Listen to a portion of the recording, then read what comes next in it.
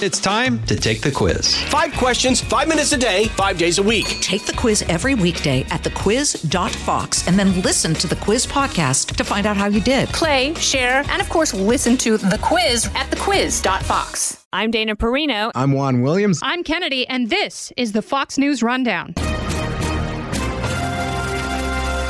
Tuesday, February 22nd, 2022. I'm Jessica Rosenthal.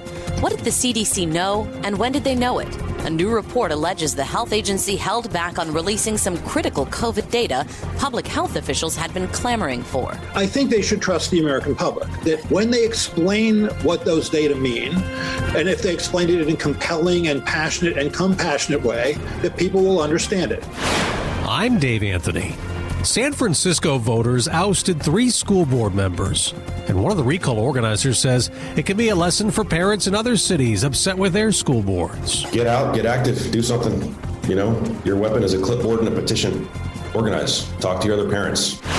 And I'm Jimmy Fallon. I've got the final word on the Fox News Rundown.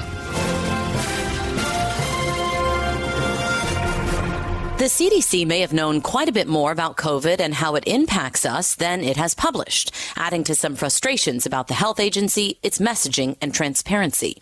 The New York Times is reporting the CDC only shared a fraction of the data compiled regarding COVID.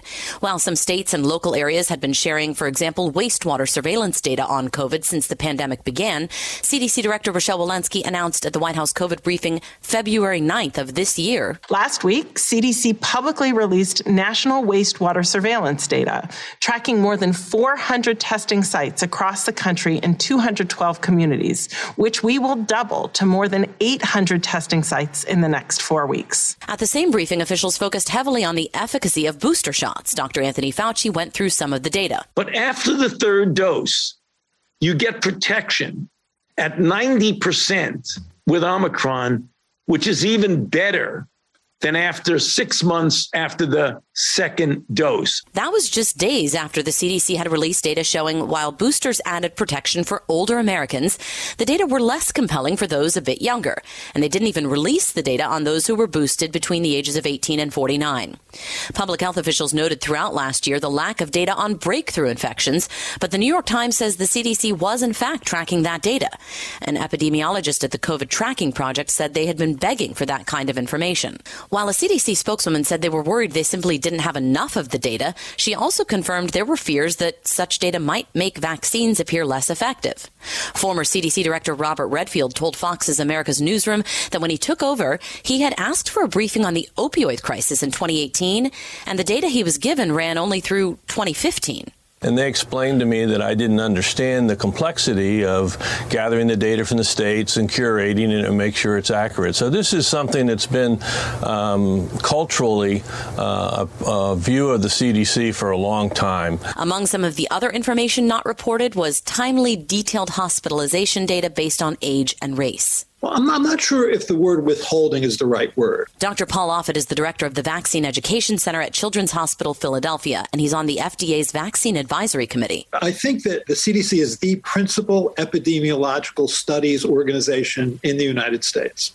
I was a member of the Advisory Committee for Immunization Practice, which advises the CDC back in the early 2000s. And I think that what happens is that there are data that are generated that some people inside the agency feel are ready for prime time, and others don't, because they feel that it's not internally consistent or not robust or not validated enough to make public. I really do think that's what was behind all this.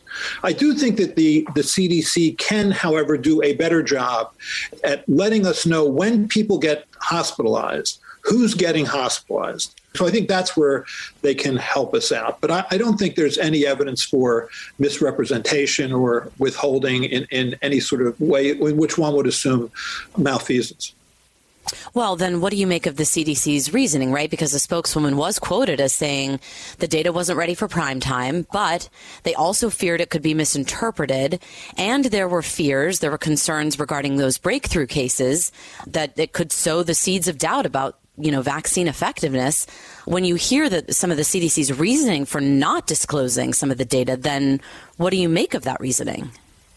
I think they should trust the American public, that when they explain what those data mean, and if they explain it in a compelling and passionate and compassionate way, that people will understand it.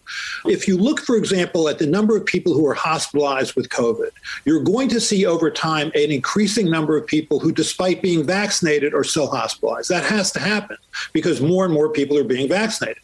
I mean, ultimately, if you vaccinate 100% of the population, then 100% of people who are hospitalized will have been vaccinated because vaccines aren't 100% effective. That's different than the metric of what's the percentage of people who are vaccinated that are hospitalized. And I think people need to understand the difference between those two, and it's not easy to explain. And I think you can explain that sort of thing so that people aren't frightened into thinking these vaccines aren't working. Which of the data points that were lacking were most troubling to you? You've referenced a few of them, but I'm just wondering, when you were seeking data, so for example, some of the things, the effectiveness on boosters for those between 18 and 49, that was not disclosed. The number of infections that were considered breakthroughs, we've talked about that. Hospitalization data by age and race in a timely fashion. Of some of the data points that were missing, were any of those most troubling for you at a children's hospital in Philadelphia? Yes, I think what was most troubling for me is we need to define what we want from this vaccine. If what we want from this vaccine is what we want from every vaccine, it was protection against serious illness, then these vaccines do that with certain exceptions. I think this is a 3-dose vaccine for people who are over 65. I think it's at least a 3-dose vaccine for people who are immune compromised, depending on the manner in which they're immune compromised. I think it's a 3-dose vaccine for people who have multiple comorbidities. But for young, healthy people, despite the fact that we have a recommendation for those people to receive a 3rd dose, we don't have clear evidence that they need a 3rd dose. And if they're going to make that recommendation, they have to back that up with science that shows why that's the right recommendation. Yeah, speaking of that, there has been criticism throughout, especially this past year, as people get sort of tired of the pandemic, in writings, but also in the reporter questionings at the briefings about how confusing things have become, especially in light of mandates. When we look back at that time when, for example, they were telling us, okay, you don't need to quarantine anymore for 10 days. We'll take it down to 5 days. There was a lot of confusion and questioning over that. Did we ever get the follow the science reasoning for limiting the quarantine time on that? Well, it's always easy in retrospect, but I think we have made a number of communications errors moving forward. I think, frankly, the biggest one occurred on July 4th of last year when there was an outbreak in Provincetown, Massachusetts. And despite the fact that about 350 or so men had been vaccinated, despite vaccination, got COVID. And the term that was used for mild illness or even asymptomatic infection was a breakthrough illness. That's not a breakthrough. That's what you want. You want the vaccine to keep you out of the hospital, out of the ICU, and out of the morgue. That's what these vaccines are doing. The term breakthrough implies failure. And it set a standard for this vaccine that is a standard for no other vaccine. I think also when we said that when President Biden announced in mid-August that we were going to have a booster dose available for everyone over 16 years of age in a month, he sent the message that 2 doses wasn't enough, where in fact all the evidence was, especially for healthy young people, that 2 doses was enough. And so I think there have been communication errors, which are always easy in retrospect. And I think you're right. We certainly are tired of this. But my sense is that people these days are kind of doing what they want to do anyway. I think we've maxed out on the number of people who are going to be vaccinated. And I think for the most part, people are going to wear masks or not wear masks based on what they want to do, independent of what the CDC says. We do know that more than 12 million children have contracted COVID since the start of this pandemic, and many cases have been more recent due to the transmissibility of Omicron, if I'm not mistaken, and more kids have been even hospitalized as of late. But what is your sense of how severe this has been for children? Like, can we compare the severity of illness, for example, in unvaccinated kids to fully vaccinated adults? And I imagine that is sort of a big can of worms because there's a lot of factors. Well, children certainly get infected less frequently than adults. And when they're infected less severely. But they certainly can be infected severely and occasionally go to the ICU. I mean, a few months ago when I was on service in December, we saw a lot of kids coming into our hospital, including the intensive care unit. I was on service this past week, and I think we had 2 kids coming into the hospital because they had COVID. So it's gotten much, much better. But I have yet to see a child come into our hospital with COVID who was vaccinated. Last week, the American Academy of Pediatrics wrote, and they frequently update their numbers and what they're seeing. They wrote that there is an urgent need to collect more age-specific data on severity of illness when it comes to children. I know you just said that you guys kind of gathered your own data, but broadly speaking, is that accurate? Do you feel that more age-specific data on severity of illness would be helpful or would have been helpful? I agree completely. It certainly will be helpful.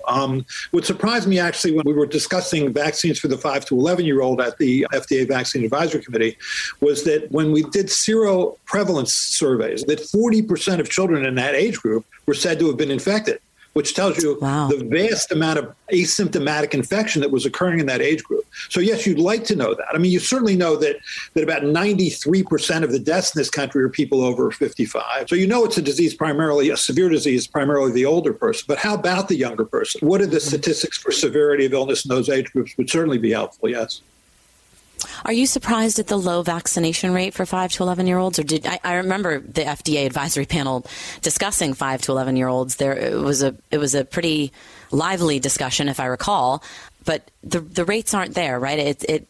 Most parents don't want to get their 5 to 11-year-olds vaccinated. I was shocked by the low vaccine rates of the 5 to 11-year-old. 75% of parents of children between 5 and 11 years of age choose not to vaccinate their children. So when I was on service back in December and we would see these children coming in, even though they could have been vaccinated and weren't, and you watch them struggle to breathe and you watch them get sedated and you watch them be wheeled up to the intensive care unit where they're then put on a ventilator and you watch the parents crying and you're thinking, this is all preventable. How can you reasonably make this choice? It was hard enough before there was a vaccine. It's much harder now with a vaccine.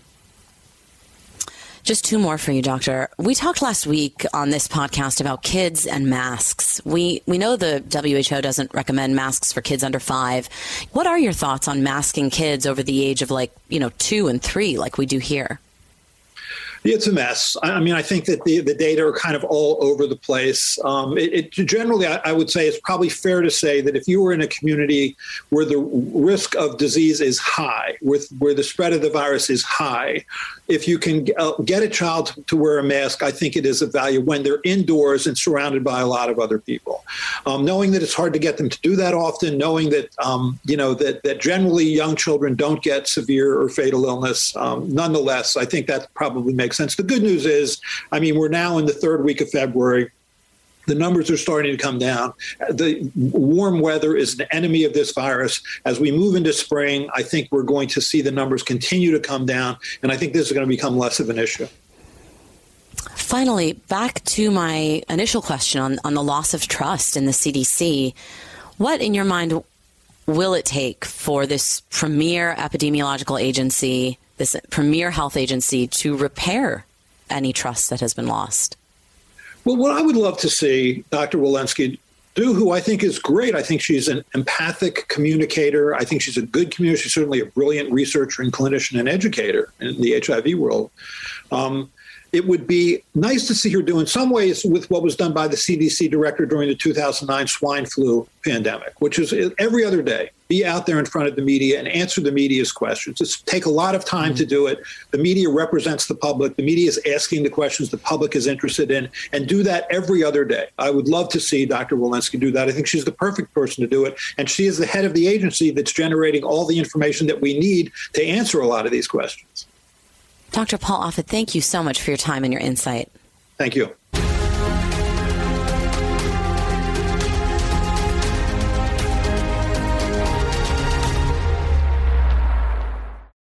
Jason in the House, the Jason Chaffetz Podcast. Dive deeper than the headlines and the party lines as I take on American life, politics, and entertainment. Subscribe now on FoxNewsPodcast.com or wherever you download podcasts. This is Jimmy Fallon with your Fox News commentary coming up. The COVID era has been tough on kids and their education. And across the country, it's led parents to take a closer look at their community schools and their leaders. This school board has become a national joke, but we're not laughing. These board members are playing politics and not focusing on education. And those parents in San Francisco took action, voting out 3 school board members in a recall election last week. Board President Gabriela Lopez and members Allison Collins and Fauga Maliga. One big reason cited, While schools were closed in the pandemic, the board attempted, then later abandoned, renaming 44 of them to be more racially or culturally sensitive. Renaming schools and looking at the history of some of these names is important. But San Francisco Mayor London Breed, a Democrat, says the school board lost focus with students stuck in Zoom classes too long. It's about my kid used to be a kid that was social and fun and is now quiet and sad and doesn't smile. In the end, more than 72% of voters said yes to ousting all 3 school board members. Yeah, I was happily surprised. Rob Kuttner is one of the parents who was out getting recall petitions signed. You get 2 kind of people that come and that you interact with. The overwhelming majority of people, when you're standing outside a grocery store or a restaurant or wherever you're posted up there, most of the people you come across, they see what you're doing. They grab the clipboard out of your hand. They want to sign right away, and they'll sit and tell you stories for hours. They agree with you wholeheartedly. The second ones are more, folks who are sort of more ideologically driven, think that this is some sort of conservative conspiracy. Think that you're one of these crazy recall Newsom activists, and those were pretty rare. So I guess you could say that, it maybe wasn't as surprising as it should have been. But anytime you win by 50 points, that's, you never expect to be that successful. Yeah, you referenced Newsom. The governor, there was a recall election for the governor last year. He's right, a Democrat. Yeah. He defeated that challenge. He did very well, and the movement died. What's different? Why the school board getting so overwhelmingly defeated to the 3 members compared to the governor? Yeah, well, the governor he's in Sacramento. He runs the whole state, right? So people in San Francisco, it's a pretty ideological town. As you know, it's probably one of the most leftist leaning towns in the country. So, I think the Newsom recall was a little bit more of an ideological idea than the school board thing, which is very practical. The school system in San Francisco, the public school system anyway, is one of the worst in the state, which is one of the worst in the country. San Francisco USD has the 7th lowest reading proficiency in the state of California, which itself is 47th, 46th in the country. And, you take that coupled with the fact that they spend $22,000 per kid in SFUSD, it's a travesty. So it's been a long simmering problem here in public schools. And then you have this school board doing ridiculous things like renaming schools, renaming Abraham Lincoln High School, while the kids are being locked out of school. Public school parents are sitting at home watching their kids, lose an entire year of school. Anybody with kids knows that going to school over Zoom is not really going to school. No, it's hard. It was hard for kids across the country, of course, my son included. How many kids do you have, Rob? I have 2 kids. One's a junior and one's an 8th grader. My kids are in Catholic school here in San Francisco. They don't go to San Francisco public school. Okay. This is a small town. There's only about 800,000 people here. So everybody knows bunches of people. And I've had people come out of the woodwork talking to me. I have friends who are teachers in the public school system who, themselves are, radically in favor of the recall, just disgusted with what public education has become or not become, I guess, depending on your point of view in the city. But yeah, the public school kids here in San Francisco were held out of school longer, I think, than anybody in the state, and for no good reason. I know there was another issue that drove a lot of Asian Americans out to this recall vote. Yeah, there were several things. It's there's a merit-based school right around the corner from me, Lowell High School. It's the only merit-based, or it was the only merit-based high school in San Francisco, where the rest of the public schools are a lottery system. So regardless of where you live in San Francisco, your kid goes into a lottery and gets his name drawn out of a hat by random and sent to a school potentially across town. Now, for Lowell, it's a merit-based school. So the better you do in school, your academic record is what gets you into that school. And there were a lot of Asian parents here in San Francisco. I think San Francisco is about 35% Asian. And a lot of those families, those kids are working really hard to get into Lowell. And when the school board member Collins said that merit-based admission to Lowell is racist, it was a direct slap in the face to all those parents and those kids who had worked so hard to get into that school. So we have a lot of friends, we know a couple kids that go to school there and they're halfway through. And now that the merit-based aspect of that program is gone, it's going to sink into the morass of what the rest of SFUSD is. And nobody's happy about that. One of those ousted school board members, Allison Collins, was at the heart of that Lowell school controversy. after tweets from 2016 surfaced, angering Asian Americans who came out to vote in high numbers. Collins apologized but said they were taken out of context. In one, she wrote that Asian Americans use white supremacist thinking to assimilate and get ahead. Collins and School Board President Gabriela Lopez also ousted. Both say they now fear the work they did pushing for equality in schools could be undone. Lopez saying essentially this recall was an effort to silence them as women of color. Well, of course, and they would say that because they play the race card every time somebody disagrees with them. The fact of the matter is, when you keep kids out of school this way, it's the black and brown kids in San Francisco that suffer the most. So they can talk about racial equity all they want, but it's the black kids who were 47% absent, chronically absent during the lockdown because there was no discipline or education going on during the lockdowns. Those kids lost 20% of their reading proficiency, and the Latino kids lost 12%. So if they're seriously concerned about racial equity and racism, as they say, then they would have opened the schools up much sooner and got these kids back into school where they belonged and, could potentially be learning and getting opportunities to have a successful life in San Francisco. There's also a lot of reaction across the country that even the progressives in San Francisco were repudiated for being too woke. Do you agree with that? Yeah, I don't think there's any way you can take 75% of the city of San Francisco and have them vote for something and not have, a good bunch of pretty liberal folks disagree with these people. I think what we've discovered here is the outer edge of the envelope beyond which people just won't put up with this. This school board can only go so far before they suffer the backlash. And hopefully the upside of all this is that now we've got a movement of parents that are active and engaged and interested in what the school board is going to be doing. So when Mayor Breed appoints new school board members, I think in the next month or so, and then we have to vote on them in November, these people are going to be watching out and sort of paying attention to what the parents think of themselves. And London Breed herself is up for election next year. The school board's going to have to be accountable. The DA, Chesa Boudin, who is an absolute nightmare, it's his idea for things like cashless bail and not to prosecute thefts of up to $995, I think it is. He's up for recall June 7th. So hopefully this is something that snowballs and starts to swing the pendulum back from the extreme left here in town back toward the center. But the San Francisco Chronicle, in an editorial which you probably read, it said this was really not a broad referendum on progressive politics or wokeness. It was a plea for basic competence and for politicians to listen to the needs of their constituents. Is that true? Do you think this was a plea for basic competence? It depends who you talk to. The Chronicle editors, I'm sure they have their own point of view. They don't want to repudiate their entire worldview. But I think there's a lot of parents who are sort of waking up to the fact that, they can't just keep spouting off these leftist politics with no impact to themselves. The whole underpinning of a lot of this ideology is there's rules for thee and not for me.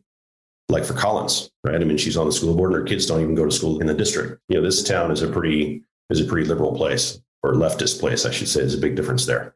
And I think a lot of folks are still sort of attached to that. And this hopefully is the start of, like I say, moving back to the center. Why just 3 school board members? Why recall just 3? They were the only ones available to, they were, according to the statute, I think they were the only ones in office long enough to be recalled. The others hadn't served long enough to be eligible. What about them?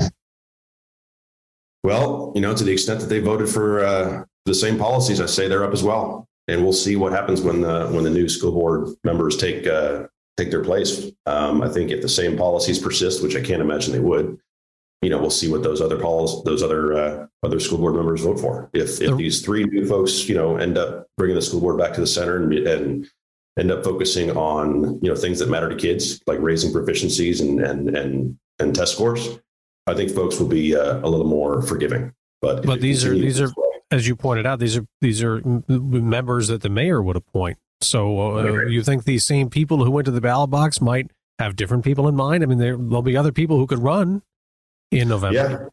Yeah. No, there are definitely other people that could run, and we'll see who the mayor appoints. But think about it. The mayor herself is up for election next year. She's keeping a lot. She sees this 50-point margin that we recall these school board members. She's going to be a little circumspect about appointing radicals like them to replace the ones that just got replaced. So I don't think she's going to replace these folks with folks on the completely other side of the spectrum. She's pretty left leaning herself. But ultimately, it's really not a matter. When I talk to parents, it's really not a matter of what the mayor or the school board or everything else does. I focus on getting people active and involved and staying that way. That's really the only assurance that we have that things are going to change. If parents get complacent and stop being active, then, no politician is going to be riding to our rescue here. It really comes down to, are the parents going to be active and engaged? Are they going to, force the school board and the mayor and the city administration to create a decent public school system finally? Or are they going to get lazy and not worry about it? Lastly, you were part of this movement to get this happening from the start with petitions all the way to the election last week. What do you tell upset parents in other school districts around the country who might be listening? Get out, get active, do something. Your weapon is a clipboard and a petition. Organize, talk to your other parents. Don't be cowed. Don't be fearful. Don't sit on your hands. It's going to come down to you. There's no cavalry coming to rescue you. I think we've seen it all over the country in spots, right? We saw it in Virginia. We're seeing it here. We're seeing it sort of all over the place. And to the extent that parents get involved, that's where things start changing. If they don't get involved, things won't change. So I would encourage all parents to, talk to their friends, talk to like-minded people, get out there, get organized, run for the school board, run for office if you're so inclined. But if you can't, the very least you can do is, when something like this is organized, join it, grab a clipboard, get out in front of the grocery store and start talking to people and gather petitions and get these things on the ballot. Rob Kuttner, who was one of those who helped organize the San Francisco recall for the school board members, thank you very much for joining us. Sure, Dave. Thanks for having me. Nice talking to you.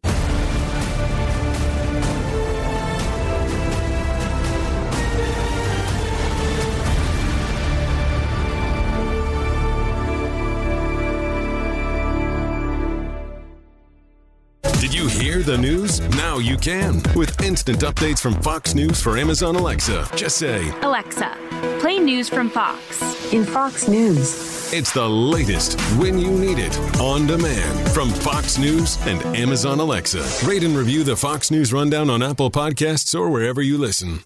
It's time for your Fox News commentary. Jimmy Fallon. What's on your mind? So a new study finds that people who get more pleasure from drinking alcohol are more likely to become alcoholics. Yeah, the study was conducted by the University of Chicago, but it sounds like it was conducted by the University of Duh. I mean, I can't wait for their next groundbreaking revelation that people who enjoy fried chicken are more likely to eat KFC. There's no way this is a real study. If anything, some scientists got caught boozing in the lab, and they said they were doing research to get out of trouble. I mean, instead of following the science, we should all be following the bar tab on this one. And if it was a real study, why? Nobody gets addicted to things they don't enjoy. And if they did, we'd all be in rehab for watching The View. I'm not a scientist, but with all the problems in the world, I'd like to think the real scientists could raise the bar and, I don't know, maybe study the other type of corona. I think we could all drink to that. Be sure to listen to Fox Across America with me, Jimmy Fallon, weekdays from noon to 3 on the Fox News app or foxacrossamerica.com. You've been listening to the Fox News Rundown. Stay up to date by subscribing to this podcast at foxnewspodcasts.com. And for up-to-the-minute news, go to foxnews.com. Jason in the House, the Jason Chaffetz Podcast. Dive deeper than the headlines and the party lines as I take on American life, politics, and entertainment. Subscribe now on foxnewspodcasts.com or wherever you download podcasts. Hi, everybody. It's Brian Kilmeade. I want you to join me weekdays at 9 a.m. East as we break down the biggest stories of the day with some of the biggest newsmakers and, of course, what you think. Listen live or get the podcast now at BrianKilmeadeShow.com.